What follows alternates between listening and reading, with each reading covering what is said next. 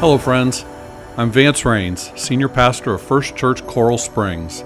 Welcome to our podcast. I hope this is a source of inspiration and faith as you grow in your walk with Christ. Thanks for listening, and I hope you enjoy the message. So that's our theme. If you've not been with us through Lent, that's been our theme, one-word prayers. The idea that just a single word spoken with intent, with your heart, can say everything you need to. Now, no way are we trying to limit your prayer life. No way we're not saying it's wrong to pray longer prayers. Of course it's not. Really, the idea has really just been to try to make prayer a little more accessible, a little less intimidating, a little something that we can incorporate into our life in a more regular, frequent way. And so I just want to go over where we've been. 4 words so far. First one, appropriate for the season of Lent, was sorry. Good, maybe he was paying attention. Sorry, as in confession. God, I am sorry. God, I am sorry. Then we went to please, as in a prayer of faith. God, please, will you do this for me? Knowing that with a mustard seed of faith that God can move a mountain. Then we went to a prayer of lament. We asked a question, why? That sometimes life happens in such a way, sometimes we experience life in such a way that we bring our complaints to God. God, why are you letting this happen? Why are you doing this to me? And then last week our word was wow, good. You said it with enthusiasm. Wow. As in those moments that just life, takes our breath away. Those moments of awe and wonder and worship. Wow, God, good job. That can just be kind of a spontaneous moment. So like I said, those are basic words, easy words, but they're not going to limit us. You can pray as many words as you want. There's lots of other good one-word prayers.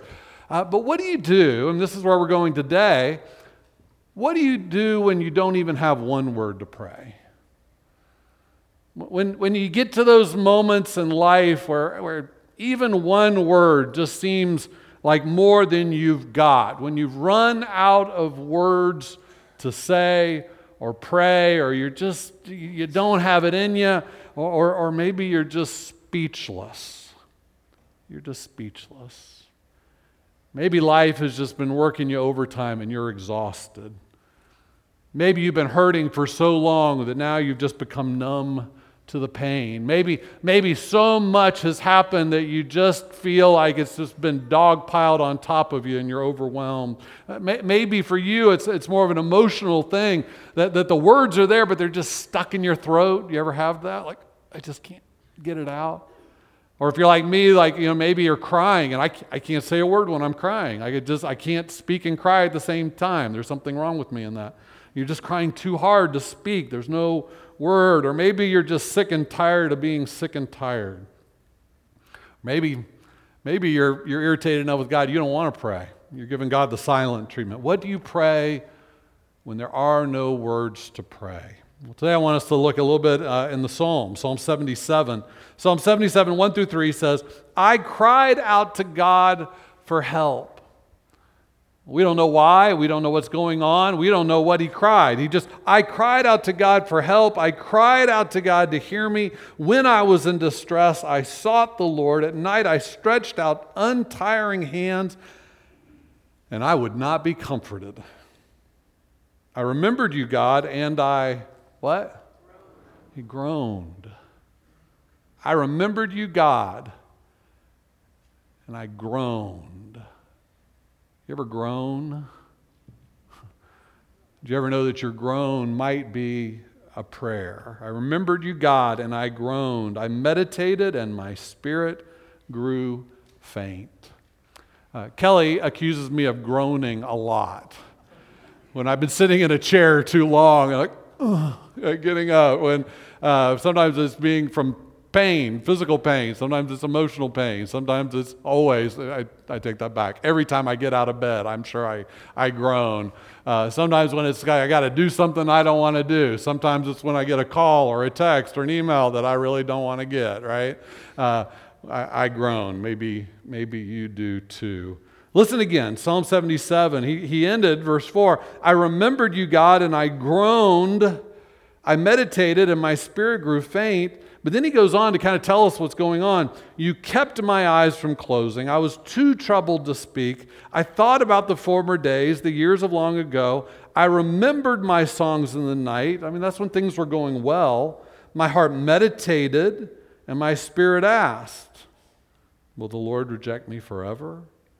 Will he never show his favor again? Has his unfailing love vanished forever? Has his promise failed for all time? Has God forgotten to be merciful? Has he in anger withheld his compassion? Remember he said, and I groaned. I just groaned. And so today, as we come to our word for the day, it's really less of a word and more of a noise. The word today is, ugh. Ugh. Or maybe it's a grunt, or maybe it's a sigh, and maybe it's a different circumstance, like when you're angry, ugh. Or maybe when you're just worn out, ugh, I don't want to do that, right?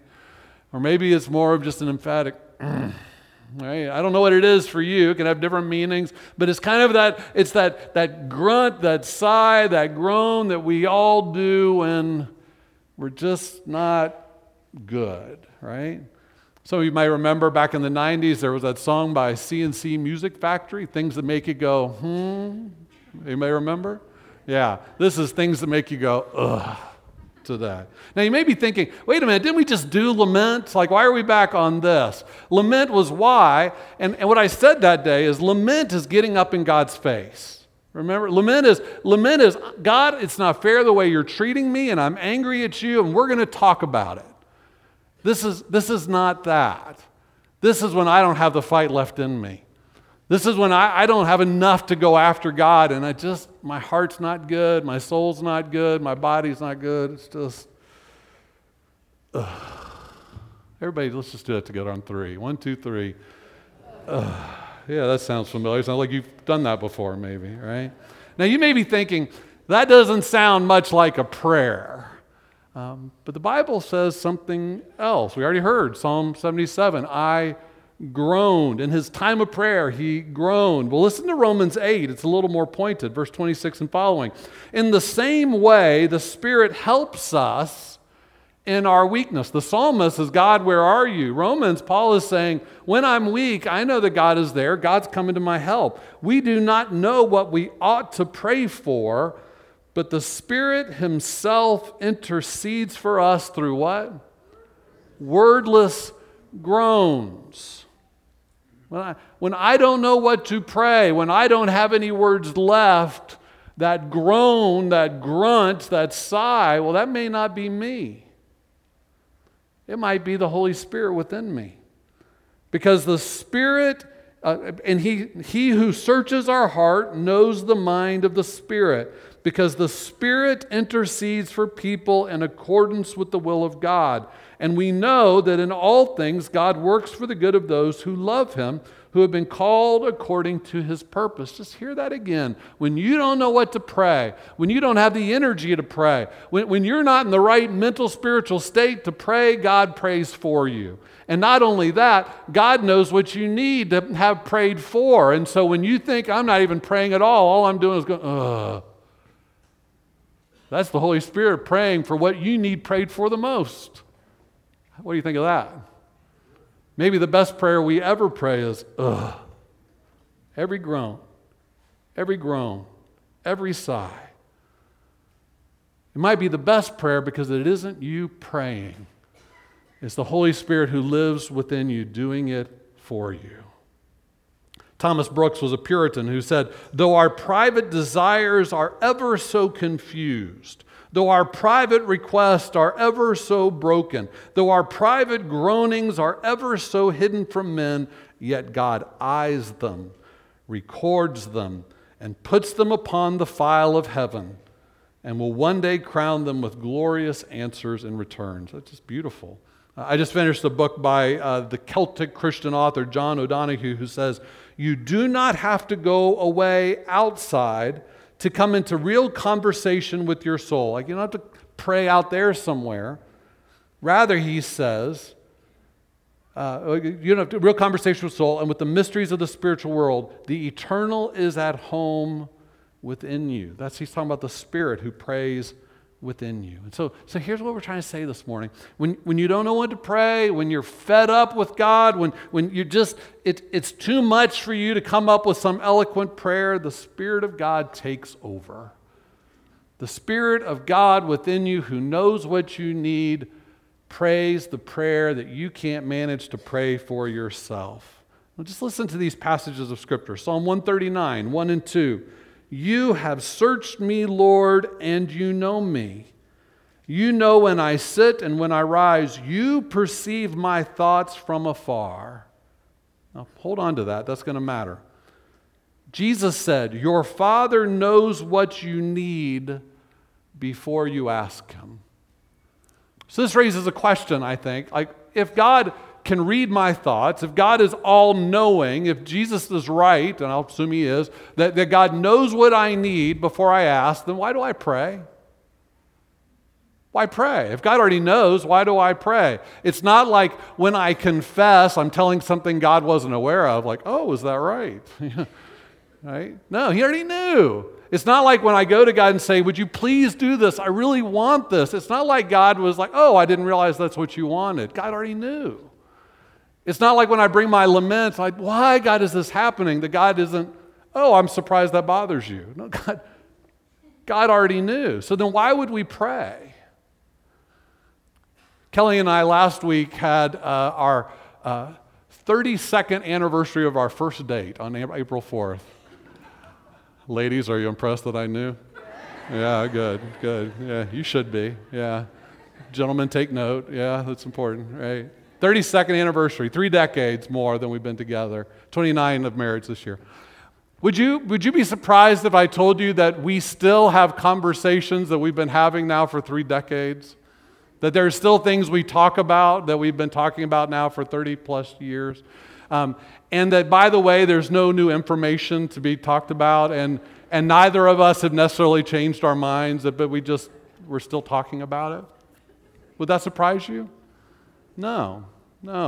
And not because we're trying to change each other's minds or convince each other. It's because we like talking to each other.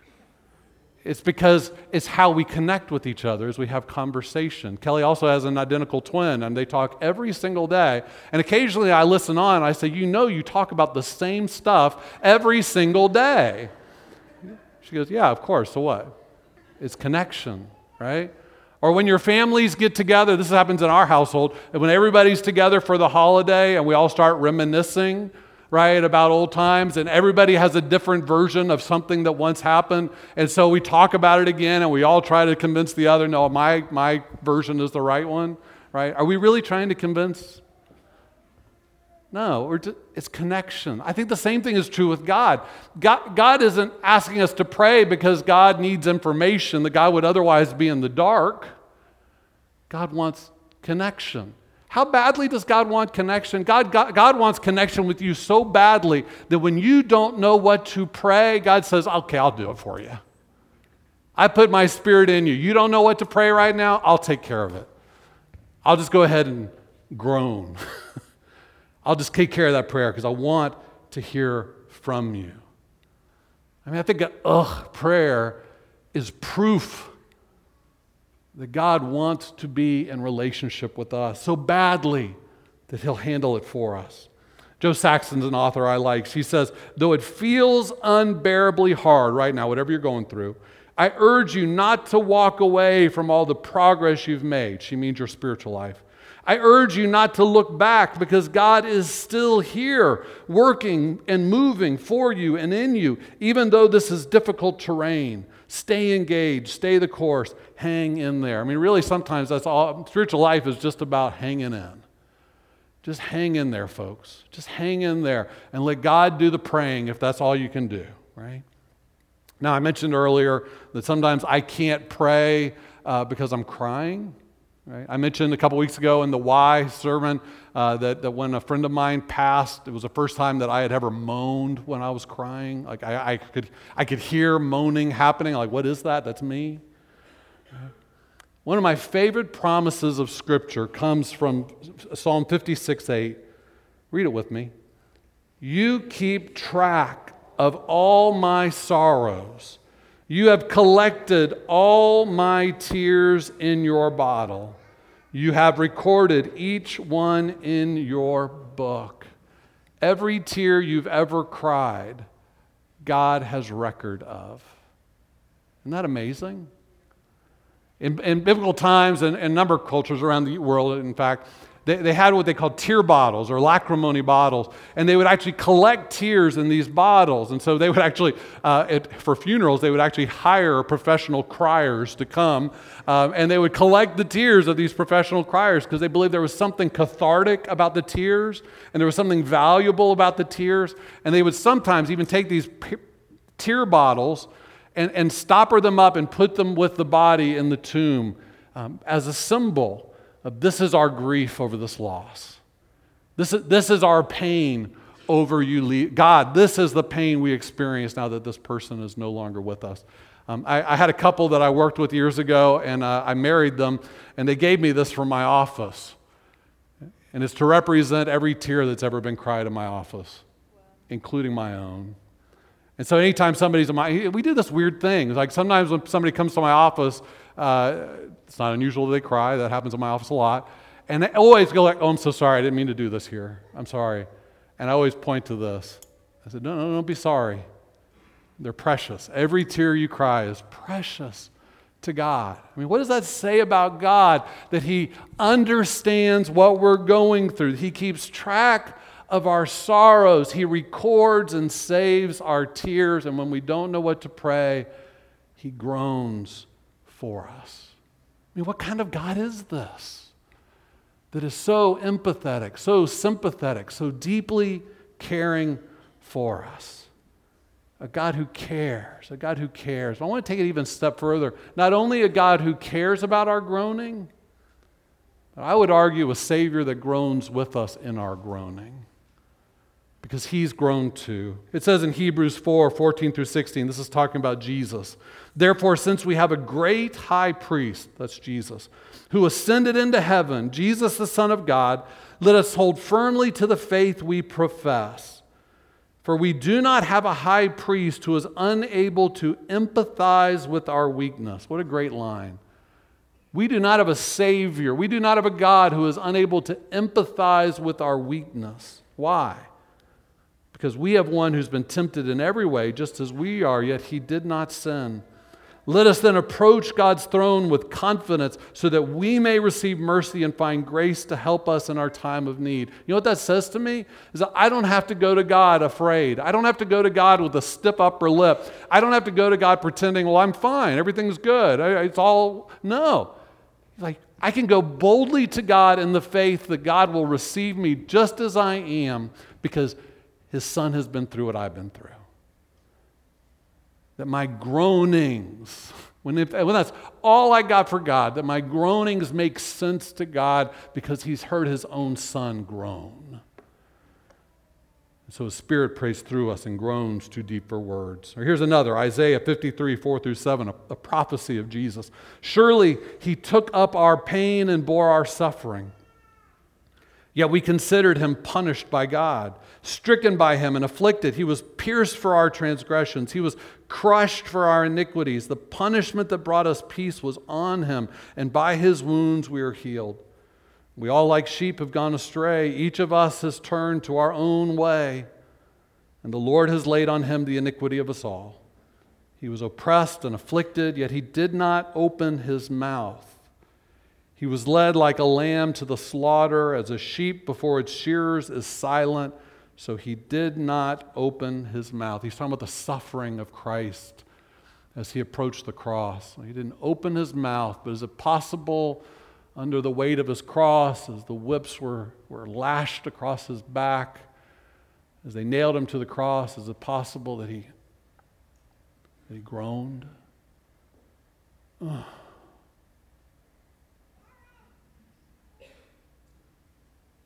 Jesus empathizes with our weakness because He's been weak. He empathizes with our pain because He's been in pain. He empathizes with our struggles and our doubts because even on the cross, he questioned God, where are you?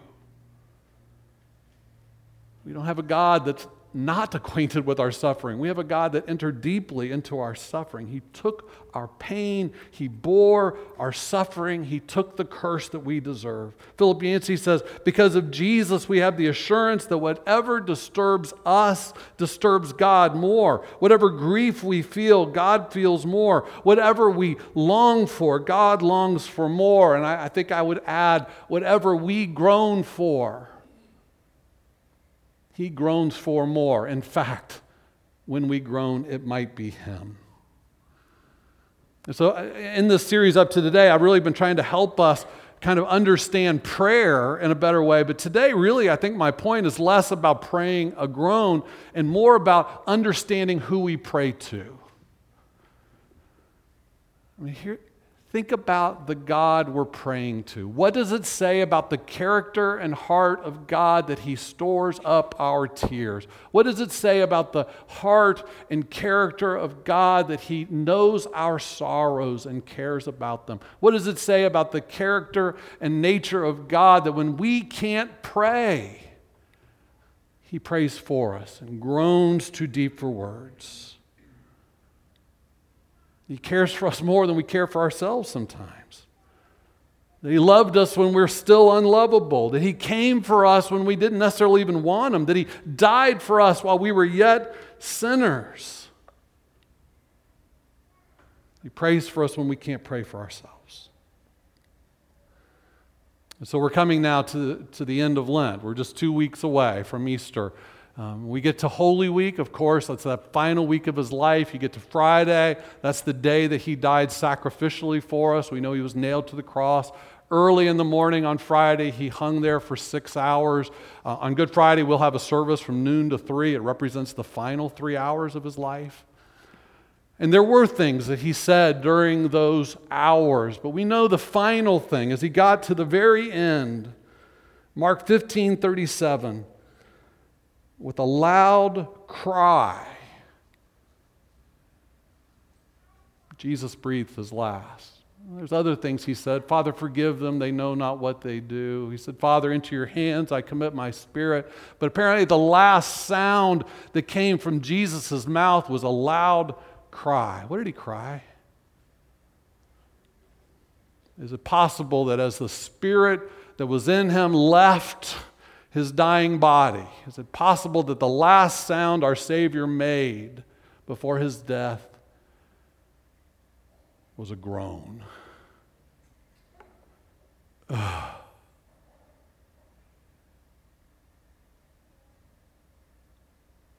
he died for our salvation.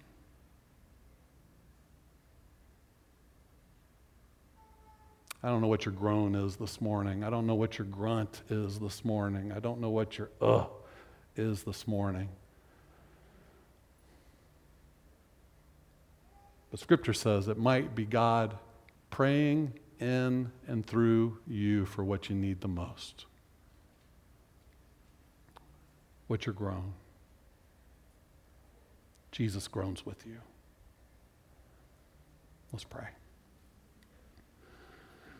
And so, God, as we approach your altar today to receive symbols of Jesus' sacrifice, bread of affliction to represent his body, and a cup of redemption to represent his blood, Lord, help us to hear in our spiritual minds and our spiritual conscience, help us to hear the groaning of Jesus on the cross as he gave this for us.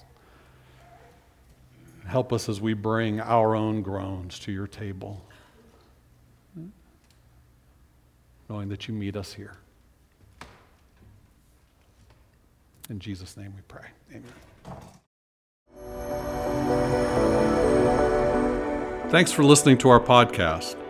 For more information about First Church and our ministries, visit us online at welovefirst.church.